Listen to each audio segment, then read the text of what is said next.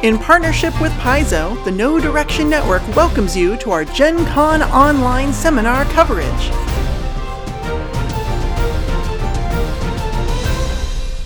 And we're back. Welcome to Behind the Pages with Mark Moreland. I'm Jefferson J. Thacker, also known as Perrin from the No Direction Network, and I'm joined by Vanessa Hoskins. Hello. Also from No Direction, Dustin Knight. Hi, Gen Con. And we're here with our very special guest, the Director of Brand Strategy, the one, the only, Mark Moreland. Mark, it's so good to, finally get to talk to you again. It seems like we hardly get to have you on the podcast anymore. Yeah, no, it's, I stopped developing adventures and you guys just ghosted me. It was, okay. I'm busy. I understand you have, your priorities with other people doing much flashier work. So I will let them have their time in the spotlight. I had a decade of it, so I'm happy to step aside. Oh no, we love talking with you, Mark. We do. Yeah, no, and I'm always happy to be on the program. So I know this is a new title for you. What is the Director of Brand Strategy do? Yes. Yeah, I mean, it's sort of, I had been working for the last 2 years as franchise manager, where I, according to LinkedIn, apparently managed a KFC or something, because I would get an email every day about the fast food restaurants nearby that needed new managers. I was working very closely with our licensees and took a lot of the work off Eric Mona's plate, who had sort of been managing a lot of those relationships and doing a lot of the approvals and things prior to that.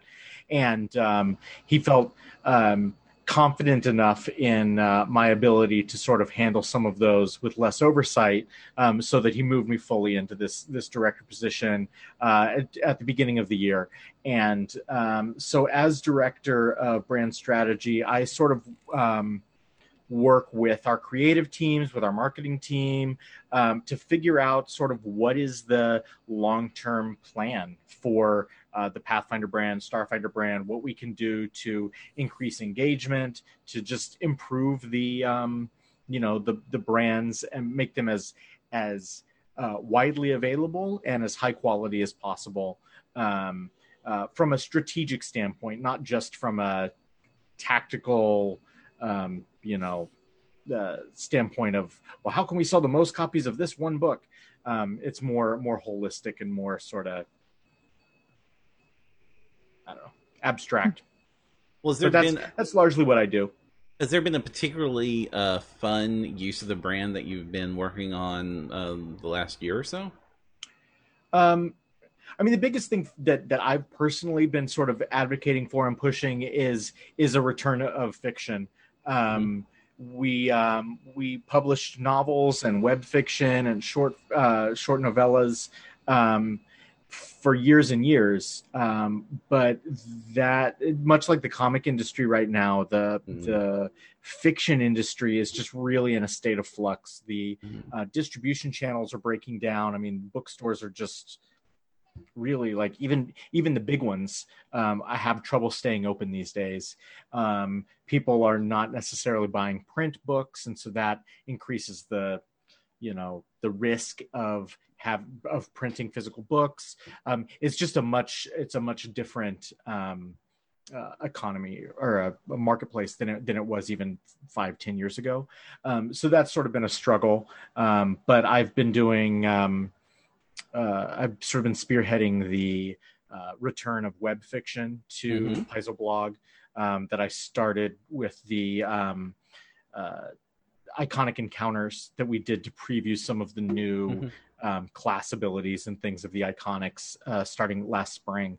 We've been going about 1.5 years on those. It's going pretty well. I've got some other ideas that it's just a question of whether we have the internal resources to pull them off, or whether they're the best use of those resources from an overall standpoint. But Yeah, I think that there's really something to be said about being able to see examples of the types of stories that you can tell with our worlds or with our rules or with our characters, and so that's really a big focus for me. But I have my hand in every cookie jar we've got. So.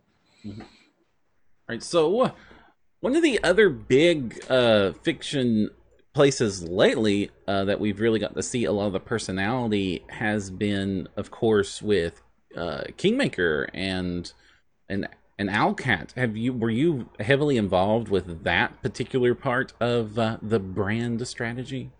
Yeah, I mean that license, that relationship started before I was in this role. I was still developing books when we signed our deal with them and they started working on Kingmaker. But I, as franchise manager, was heavily involved in going through the text and sort of approving the storylines and side quests and character portraits, things like that for Kingmaker, and then.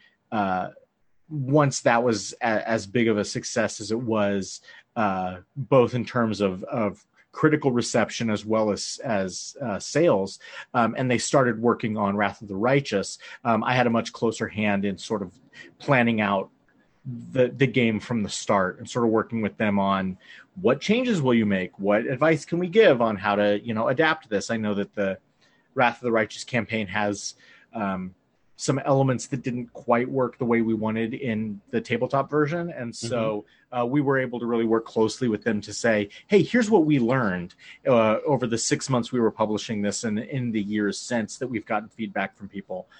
So it was, I've been very involved in that, and where I'm still getting, side quest plot summaries and character portraits, and they'll send me auditions of the voice actors, like, oh, which of these two do you like best for this character. And it's always fun to sort of get a little sneak peek behind the scenes of what's going to happen with the game, because ultimately when it comes out I'm going to spend hundreds of hours playing it. So it's sort of cool to then when the game comes out to be able to say, I know who that voice actor is because I helped pick them out of a panel of 4. So I was really excited. Were you surprised as well when I got to interview Owlcat? Just how humongously nerdy Pathfinder fans they were. When I interact with some of your brand partners, I expect them to be enthusiastic and know a bit about the topic they're talking about. I didn't expect to be arguing the finer points of the next Geb conflict with them like I was with Owlcat. Yeah, no, that's part of why we went with them in the first place. I mean, when they came to us, I think it was at Gen Con, I don't even know what year because they didn't come to me, but I think they basically asked for a meeting with Lisa, and they said, hey, look, here's a demo of what we put together. This is your Kingmaker adventure path. Can we get a license to actually finish this game and release it? They were so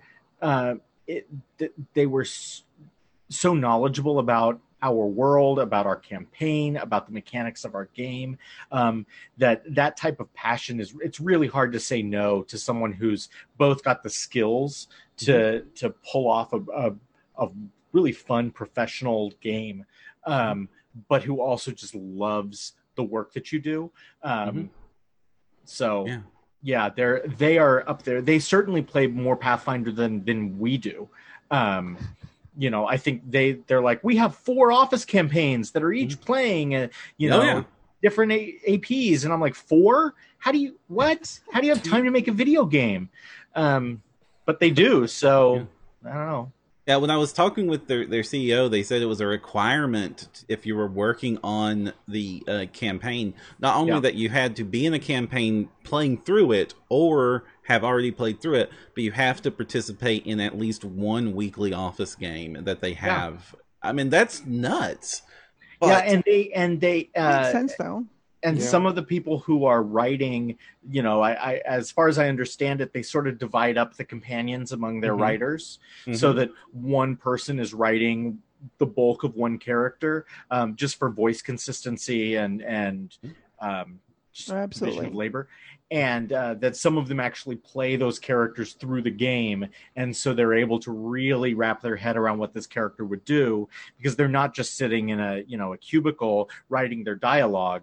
They're spending hours every week playing that character, and then being able to really say, oh, I know what Lindsay would do in this situation, or what Knock Knock would do, or whatever. So that's. Yeah, Octavia would definitely have this reaction to the situation. Exactly. Yeah. Or this is the reaction that I had when we had this encounter in the game. And so that's always fun to see. And I haven't gotten as much time to play through the Wrath of the Righteous alpha that they've got out now for people who backed it at a certain tier in their Kickstarter.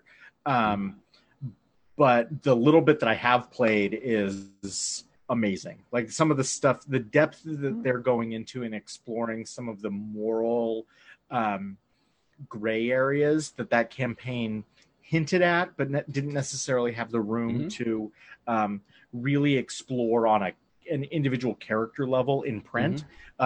They're going into such depth on that just in the one chapter that I played through in the alpha, it should be really good. I'm really excited about that. And then of course Kingmaker is coming to consoles in just a few weeks. I believe it's the 18th of August. That'll be out on Xbox One and PS4, and that'll have the implementation of their turn-based combat option, which will also then port back to the PC version and the Mac version that is currently out on Steam and GOG and everything. So I'm playing that game with the turn-based mod, and they've actually brought that modder in to work with them on the versions that they're going to be rolling out.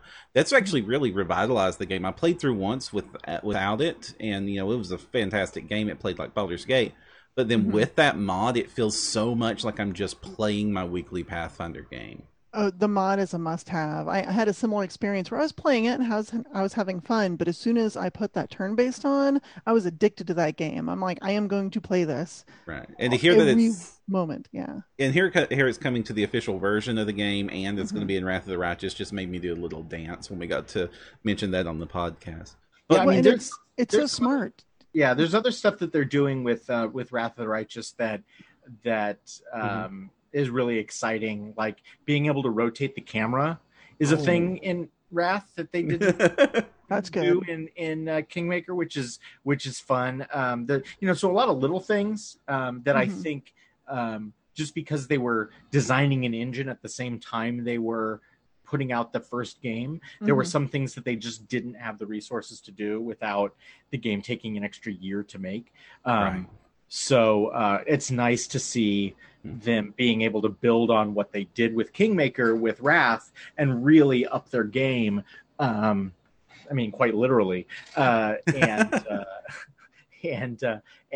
then to be able to port some of that stuff back to Kingmaker is also really cool, because a lot of developers would have just said, well, that game came out 3 years ago. We're done. We're not working on it anymore. But for them to continue adding features to it, I think is really great for the community. Well, not only that, but I like that they were working with the original mod team, right? So many times you see games that have a rich mod culture and mod community, and someone comes up with a fantastic idea, and then the main developer basically takes that idea and creates their own version of it, but doesn't really look back to the mod community, say, hey, thanks for letting us know this was possible or something people wanted. I'm looking at a certain post-apocalyptic franchise. I don't know what you're talking about. I don't know what. But Owlcat was the Righteous. That's post-apocalyptic, right? Oh, yeah, sure. totally. Yeah, but Owlcat is Owlcat is that they're working with them. They're like, hey, your code's great. Work with us. Yeah, and there's such a small team to begin with that I think part of it is just pragmatism of like, oh, we want to add this feature. Here's someone who has already done all this work. Here's someone who's already had their version tested by thousands of players worldwide, who've found all the little intricate bugs that we're not going to have time to find because we're working on a second game now, or we're working on porting our game to console, which is its own monumental task, especially for this style of game. They had to redesign the UI from the ground up to be controller compatible, which is no easy task. So I think it's that they recognize good work when they see it, and I think that being able to build on what was already there instead of starting from scratch is sort of their MO. I mean, that's what they're doing with Wrath of the Righteous, is rather than start a brand new game, or do it with second edition rules where they'd have to go back and redesign the architecture behind the scenes of the game. They're going with what they've already got. And so I really like that philosophy. It seems to work well for them, and produces one really good game, and another one's on the way.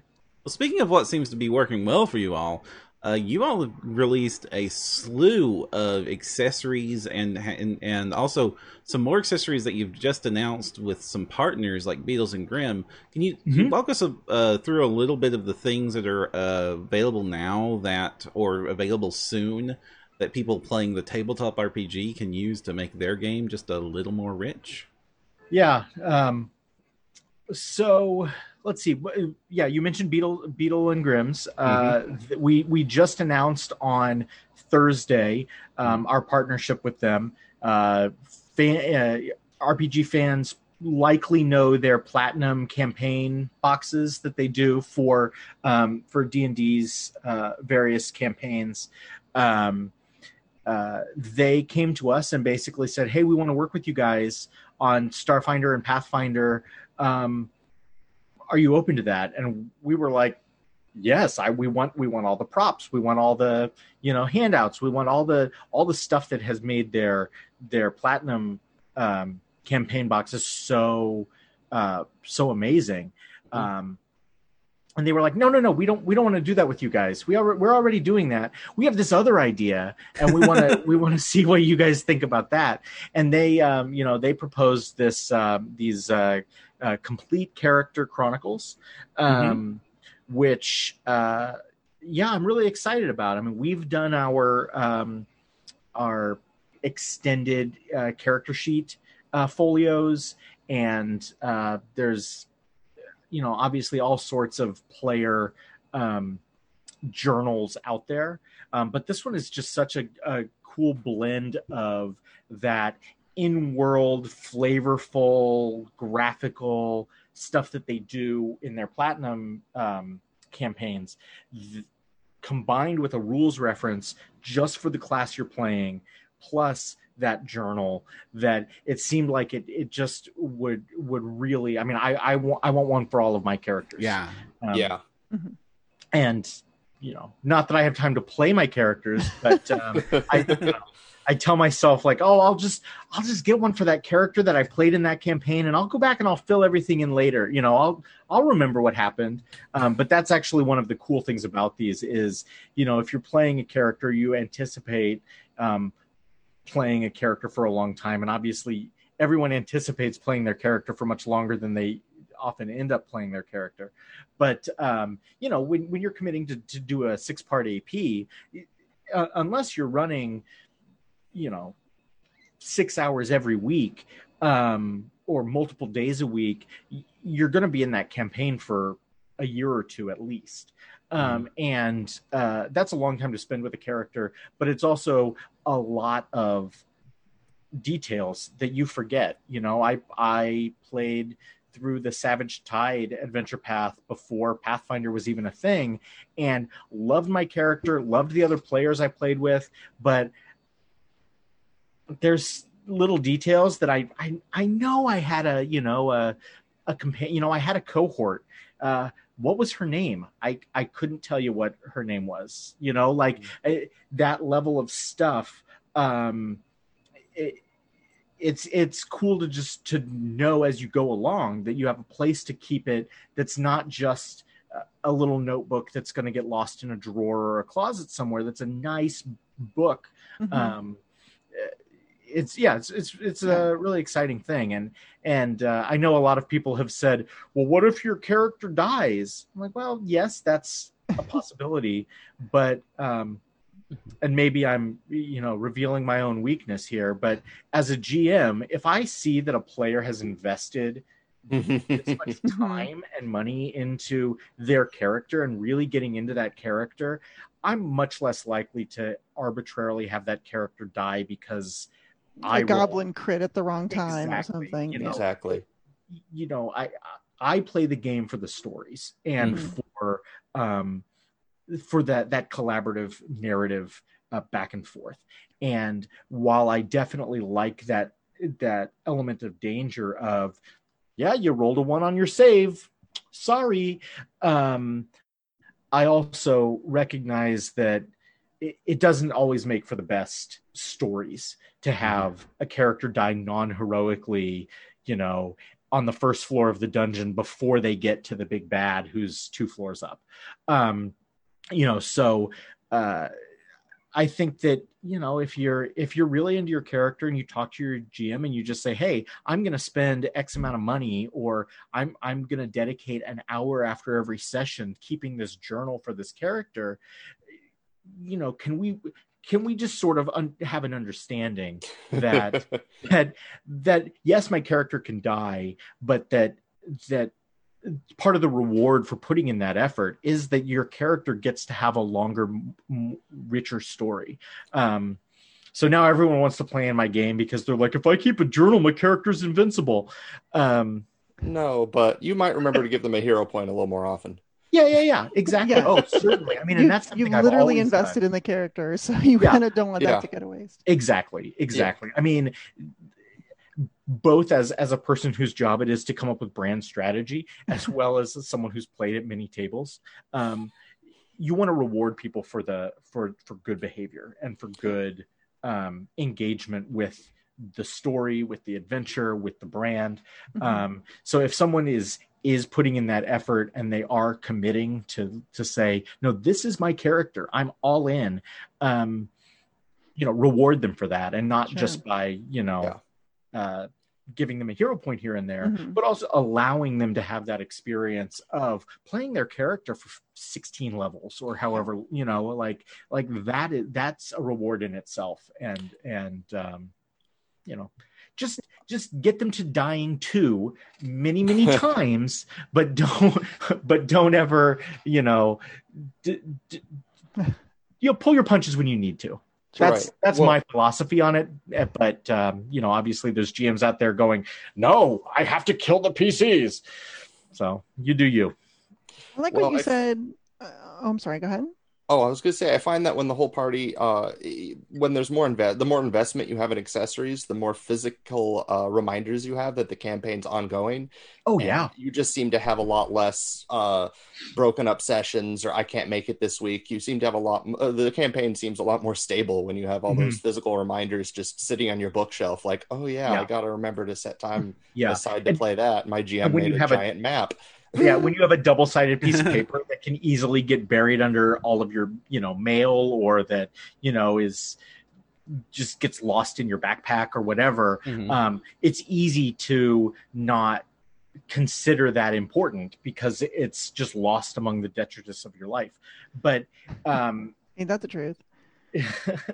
But when you have like a cool character folio and like this folder, like the folder has a shiny cover with glitter on it, it's harder to get buried under stuff because you're going to see it even if your bills are on top of it, or it's going to stand out in your backpack because it's waterproof, and so when you spill stuff, it's the thing that lasts, or whatever. Like when you have your little deck of all of your spells and your item cards and things like that, that's just more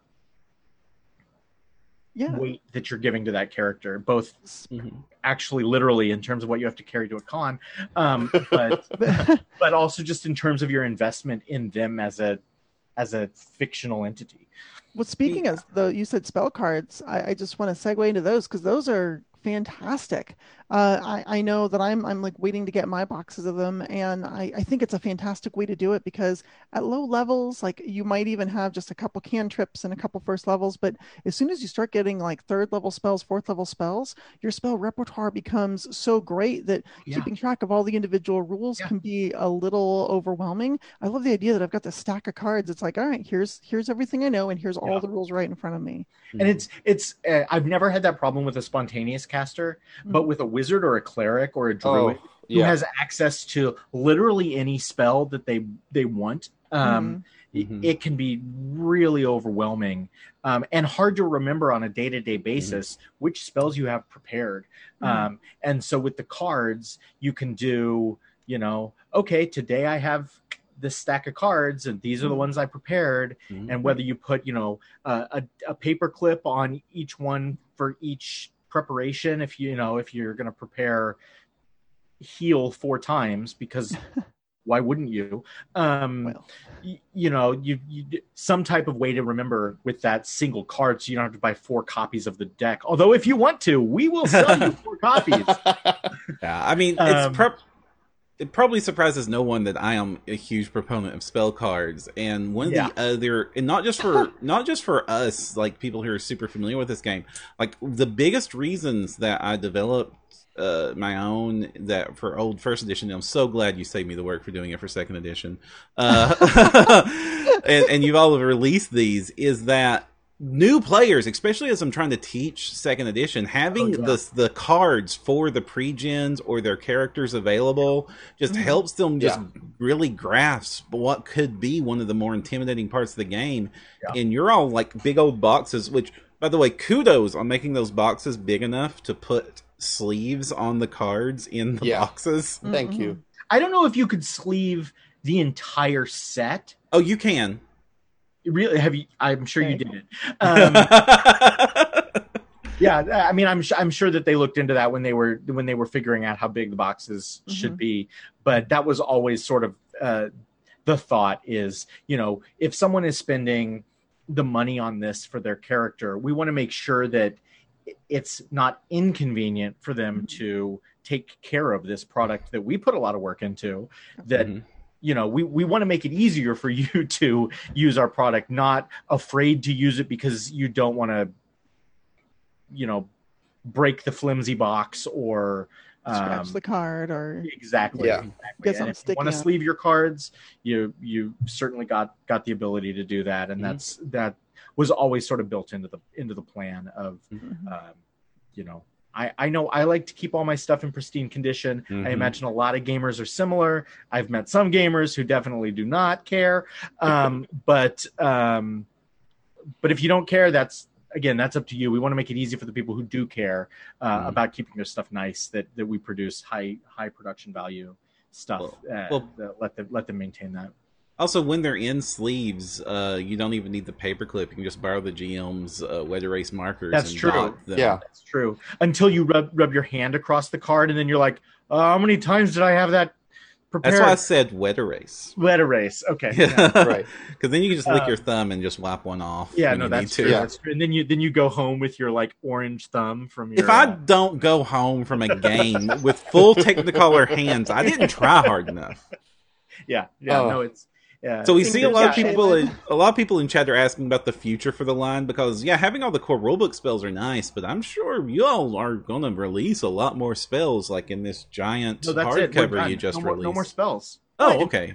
Didn't you guys hear? We're this is it. That was right. You all interview over. That is the narrative on second edition. You all hate wizards. Yeah, it's true. It's true. I mean, we did want it to feel like Pathfinder. So we just switched from hating marshals to hating wizards this time. Awesome. Yeah, third edition marshals again. Okay, got it. I think it's certainly a reasonable assumption that we will keep this going with additional cards. It's the type of thing that I could see us, and I say this as a possibility. We don't, at least as far as I know, have this in the works, but we could do it as like a promo thing, I could see down the road doing like a adventure box set that is like, hey, here's your adventure, here's the new spells that you can learn in this adventure as cards, here are the bestiary battle cards for the new monsters in this, and you get all those together in one thing.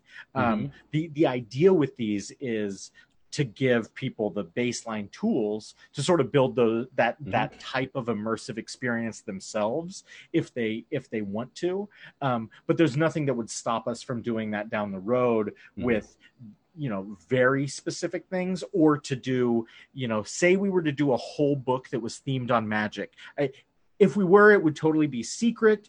No overt reference to any non-secret magic things, but like, say we did a book that was all full of spells and other magic stuff, it stands to reason that we would support it with things that the community has already told us they like. So Great. Hold us to that. And the other thing that you've been really helpful with putting tangible reminders in front of players are these lovely little campaign coin hero points that I love them. have basically been the obsession since you all announced these. I love my little Goblin Alchemist one from PaizoCon, the full set. I've got like Kingmaker ones on the way. V, you are also obsessed, right? Have we I shown am so off crazy. Have we shown off the art of the Kingmaker one?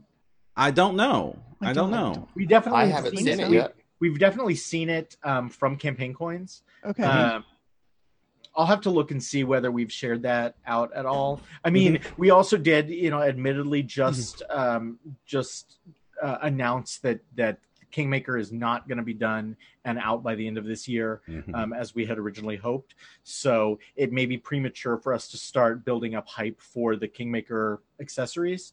But they certainly, like, among the many things we're working on with getting those products out are the accessories. And so we've already got the full sculpt and some of the initial product samples for the Kingmaker coin from Campaign Coins. So that's one of the many moving parts on that. So I'll see what we can do about showing that off, because it is nice. Oh, I do. I hope to see that soon. Yeah, I mean, and with the Campaign Coins, this is something that we Campaign Coins makes them. With the Hero Point coins, this is something that I wanted to do back when I ran Pathfinder Society a decade ago, was some type of collectible thing that had a tangible in-game effect that you could get for playing the game. And at the time, we wanted to do like trading cards, basically spell cards essentially, but for boons, so that you go to a convention and you draw a card from the deck, and that's your boon. But we ran into some issues where, because someone would be getting a single card, that we would need to then have the OGL printed on each card. And it just became a huge logistical nightmare that wasn't worth us going down, because of some of the hoops we have to jump through in order to use OGL content. Gosh, Dustin, boon cards would be a great idea, wouldn't they? Yeah, boon cards would be a fine idea. I still have to make boon cards for the multi-table chronicle, since I didn't want to spoil it for myself. Yeah. So, so with the coins, when Campaign Coins came to us and they were like, "Hey, we want to do more with you." They had been doing pins with us for years and years. They were like, "Do you have examples of in-world currency that we could make coins from Corvosa or whatever?" And we were like, "Yeah, we do. But we also have this thing that is a meta coin. And what if we did them in limited batches to commemorate different releases or whatever, to make people want to gotta catch them all?" And they were like, "That sounds interesting." And turns out gamers like to collect things that are in limited supply or limited editions. And I have to tell you, I know I'm a tech nerd. I know I'm a gaming nerd. I never thought I would be a coin collecting nerd. So you're Did you get the welcome. Valoros silver coin? Did I what? Did you get the silver Valoros coin? No. No. No. It's because we did a poor job of letting people know about it. So like 2 years ago, we had someone who makes like high-end, like silver minted coins. I remember these. Approach us and say, "Hey, we'd like to make Pathfinder coins." Oh my gosh, yes.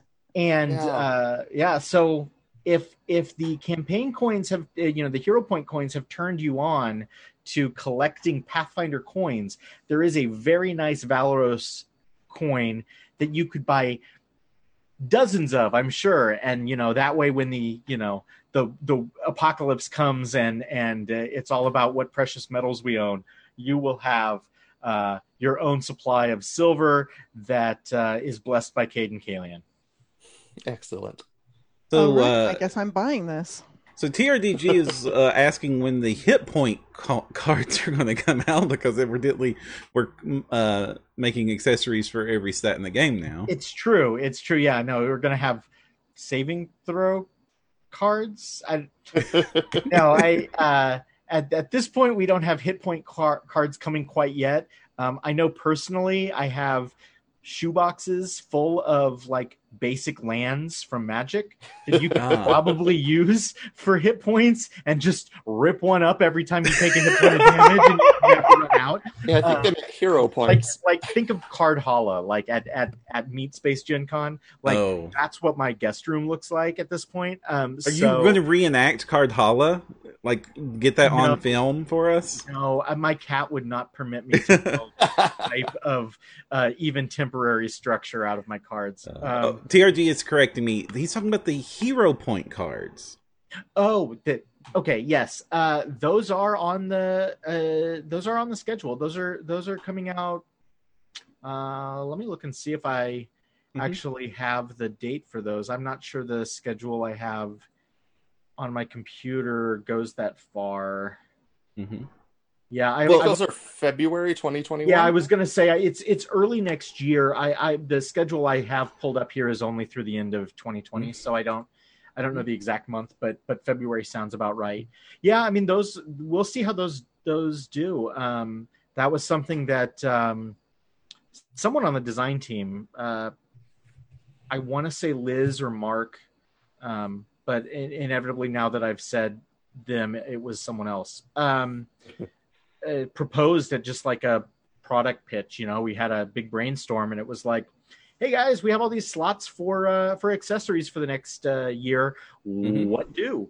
And they proposed those, and some of us were like, but can't you just use the coins? Like, why do we need a deck for that? And they're like, no, we've got a great idea. And we said, all right, we trust you. So we'll see what those do. But my understanding is that they're going to sort of be like the plot twist cards or the crit hit and fumble deck, where they add a little bit of randomization in terms of the extra effect that's sort of a rider on what you already expect the hero point to do. So that maybe when you spend this hero point, it also heals you 5 hit points, or maybe when you do this one, it also gives you a bonus on your reroll, or I don't know. We'll see what they do.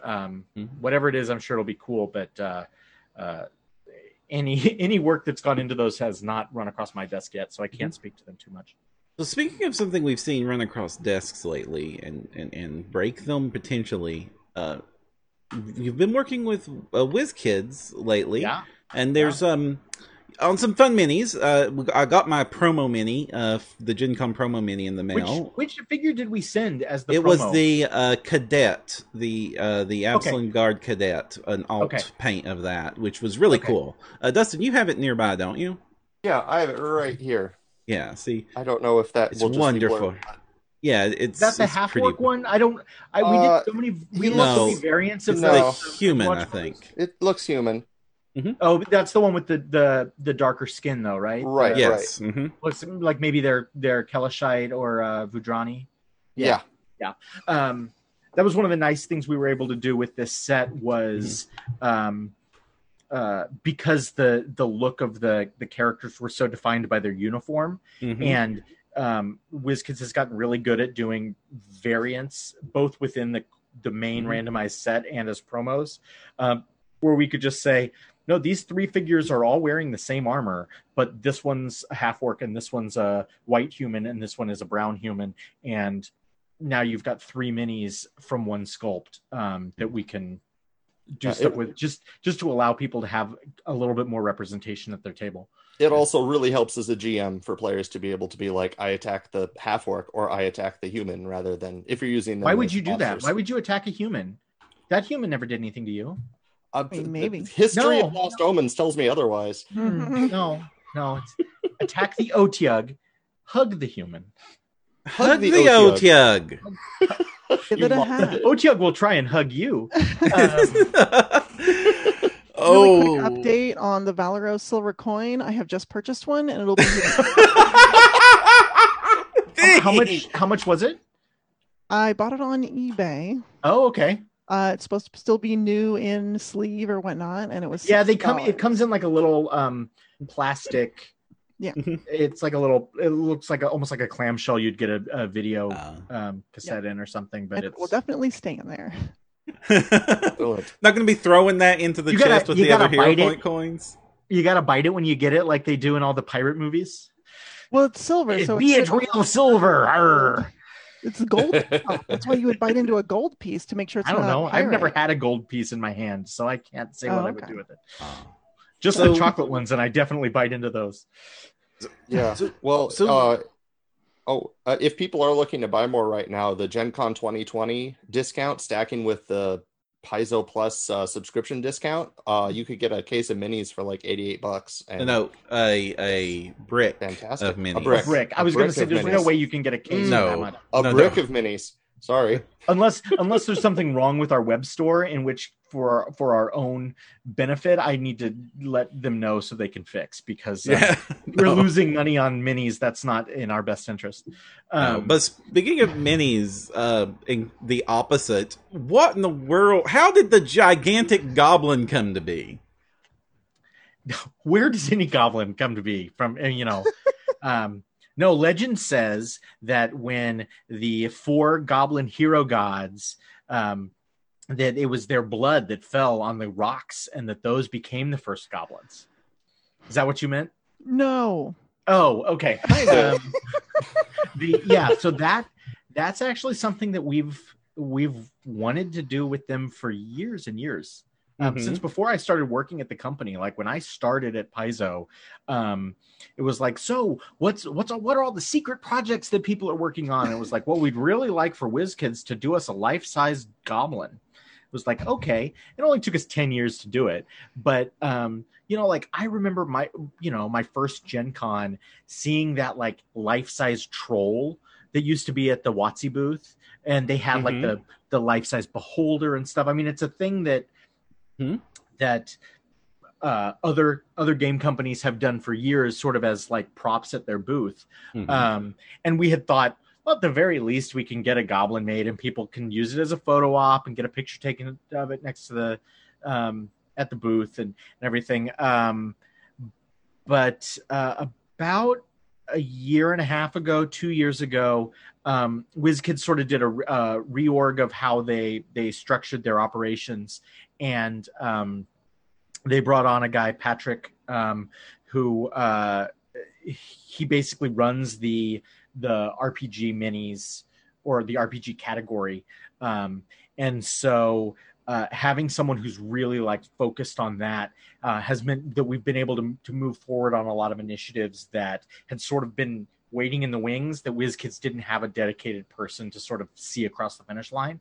And this is one of those where we were like, hey, Patrick, there's a thing that we've wanted to do for a long time. What do you think? And he said, yeah, that sounds awesome. And he did it. And so, yeah, it's just one of those things of they were like, well, send us some reference art and we'll see what we can do.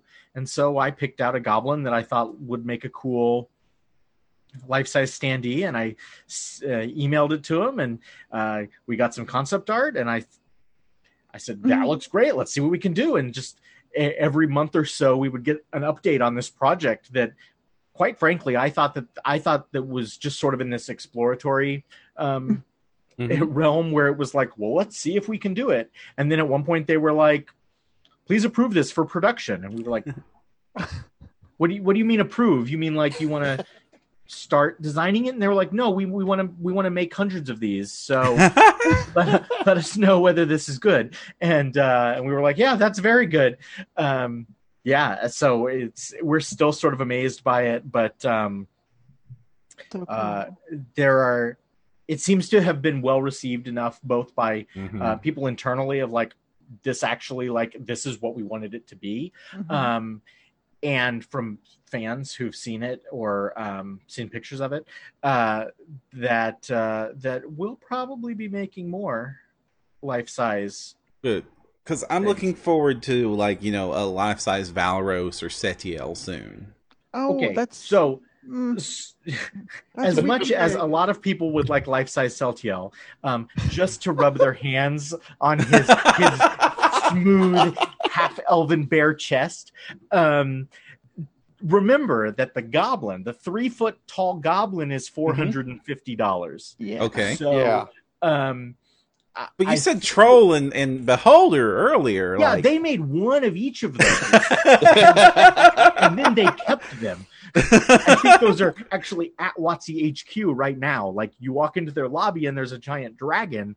That's because they probably paid hundreds of thousands of dollars for that for a Gen Con years ago.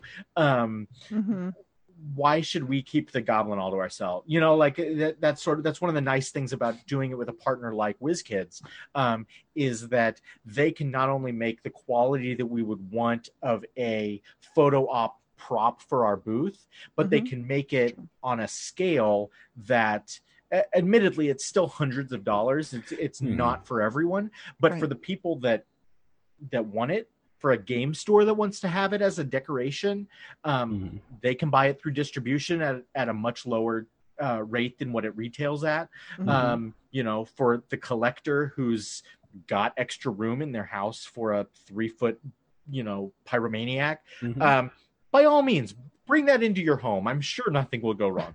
Right. It's just great to be able to get this thing that we always sort of thought in our head was going to be like, there will be 5 of them, and we'll have one at the booth at Gen Con and one at the Paizo office and one at Lisa's house. And, and now, like, I don't even know what their print run is on it, but basically anyone who wants one of these will have an opportunity to get one, which is more than we ever imagined there could be for it. And I think that's great. Yeah, and it's super convenient that I'm not having to pay for a Gen Con hotel room this year. Right? Did we not tell you about the goblin statue lottery that you're going to have to do? Oh, good Lord. I mean, I wrote a Perl script to win the last few, but I don't know how I'm going to get it to work for goblins right now. Wait, you're using scripts? You've been gaming the system there, Param? I mean, maybe not. Maybe I'm not going to say any more about that on live TV. That's okay. But yeah, so we're not. going to. So what I do want to know is, when you're using this life-size goblin, how am I going to be able to use it at my Gen Con games, considering they're virtual tabletop? That's up to you. Well, I'm at Gen Con right now. I mean, I'm at Gen Con 2019. Yeah, so am I. Right. So am I. Everyone is waiting to get in the door. Badge. Oh, they're waiting a very long time. I know. They're a long line. They're not social distancing, are they? There's not a lot of that at Gen Con. Yeah, I mean, that's one thing that we've sort of learned over the years, is that whenever we try and do something that may be really cool, but that doesn't have an in-game application, the audience for it is much smaller. We did like with our partners at Dynamite, we did a Sione statue that's like 1/16th scale or 1/10th scale or something like that, and it looks great. I mean, it's an incredible sculpt. I've got it on display next to all of my Marvel chess pieces. But you can't do anything with that at the table. And so I think that there's always going to be that audience of players or GMs who say, that's cool, I like Sione, but is it worth me spending $200 on a Sione um, statue when I could spend $200 on, a few bricks of minis that I can actually use at my table. And so it's about finding that balance between what's a cool collector's item or what's a cool art piece and what's something that someone can use at their table. And I think that the life-size goblin is certainly something that would be difficult to use at your table, but people LARP. So I don't know. I mean, I'm sure there will be people who will come up with stats for what this thing is, like the kaiju version of the goblin. But we're all trying to figure out what we're going to do with online gaming and releasing accessories for that. Yeah, but one of the things that you have been working at with your partners to make sure they can use at games here, especially here at Gen Con Online, is the various partnerships you all have had with the virtual tabletop software. Yeah, we've got partnerships with Roll20, D20 Pro, Fantasy Grounds, and Astral. And I'm sure I'm forgetting one, but my email will blow up on Monday and it'll tell me that I've been a bad partner for forgetting one of them. But so we're trying to get as much content as we can into their native marketplaces, as well as providing assets to our customers who've already perhaps purchased the digital versions of things to more easily integrate into those tabletops. So, Fantasy Grounds, Fantasy Grounds and Roll20 both have pretty extensive catalogs of Pathfinder and Starfinder material that you can just buy straight from their marketplace using an API that connects to the Paizo store, so that if you already own a PDF of Extinction Curse, for example, you'll get a discount when you buy the Extinction Curse package to run that campaign in their tabletop.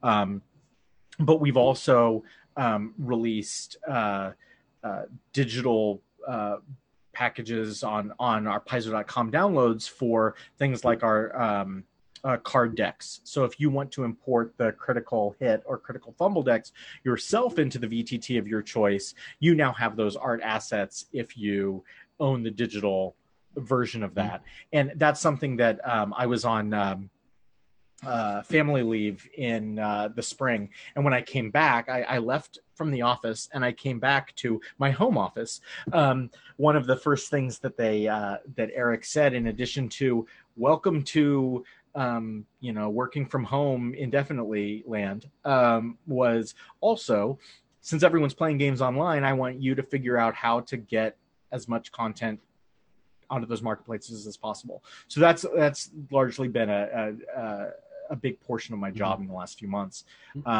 We have plans to get more of our map products, more of our card products and things natively into the marketplaces on the various VTTs. We're working on trying to get some of the API intricacies worked out to provide discounts on some of those as well. The goal is that if you own it on Paizo.com, you'll be able to get it as cheaply as possible on the other VTTs of your choice, but also of revising what formats we're providing to people on our own site. We will start at some point in the near future. I still need to work out the timeline exactly. Be adding JPEGs to the downloadable Game Mastery and Pathfinder map lines, so that if you own a digital, currently a PDF of one of our maps, you'll get JPEGs or PNGs that you can upload straight into the VTT of your choice. That'd be useful. Yeah. Yeah, especially with if you edges cropped off so it fits the grid by default, stuff like that would be really cool. Because the PDF includes the little like quarter of a grid around the edge that gets chopped off when they're manufactured. We're making sure that the grid or that the dimensions of the JPEGs are such that it should line up with the grid. Fantastic. Yeah, I mean that's a goal. We've got like over 100 of these. We've got, I think it's like 140 some maps that we need to go back and try and add this stuff to. So it's a big task. I'm personally trying to prioritize the flip tiles because those are the most work to load into a VTT. So I could see the most GMs wanting to just buy the preloaded, forest map tile starter set from Roll20 or from Fantasy Grounds or what have you, instead of uploading the 80 some files themselves. As the person who's been uploading those into those to test them out, I can say that that's not fun. So we'll have more coming from that. But for the time being, all of the stuff on those marketplaces is being produced by the partners. But we're working on trying to get some of our own stuff up there without relying on our VTT partners who also have to support dozens of other games worth of content. So we can just get those up ourselves. That's coming soon. Well, speaking of coming up soon, we are going to have a lot of more coverage here on our Gen Con 2020 presentation, starting with Ask the Experts Pathfinder RPG right after the break from this panel. So do make sure that you all stick with us. Mark, we have run out of time for this presentation, but it has been absolutely wonderful to get to spend this time with you and geek out about. This is why I don't come on No Direction anymore, is because you always kick me off before I'm done talking. I mean, if I could have a 7-hour Mark Moreland episode, I would do it. But unfortunately, we've got other content to get to. Hey, so Mark, what are you doing Monday? Because we'll just, What am I doing Monday? We'll just hang around on Twitch all day long. Just chatting about products. Okay. Yeah, that'd be great. That'd be great. Yeah. It'll be one of those hanging out videos where you just watch me work and I don't say anything. Well, I'll work and you'll work, and we'll just talk every once in a while. That'd be great. Let's do it. Yeah. All right, everyone. We will be right back right after the break. We hope that you all stick around. And for those of you who are interested in some of the fantastic products we have just been mentioning, remember that there is a 20% off discount code running through all of Gen Con. It is Gen Con 2020 at Paizo.com. You definitely want to take advantage of that if you can. There. And for those of you who are wondering what No Direction is, like Kazan-san, we are the longest running, and in my opinion, greatest Pathfinder news, reviews, interviews podcast that talks about all things Paizo geekiness, and we've expanded the network to cover Starfinder and all sorts of fantastic content. And you can find out more about us over at nodirectionpodcast.com, where you will find interviews like this, as well as pretty much every PaizoCon and Gen Con since Pathfinder's been a thing. We have panel recordings that go all the way back to those early days when you all were really hopeful that you would sell out of that stack of CRBs that was secretly a table. All right, everyone. We will be right back right after the break. See you all soon.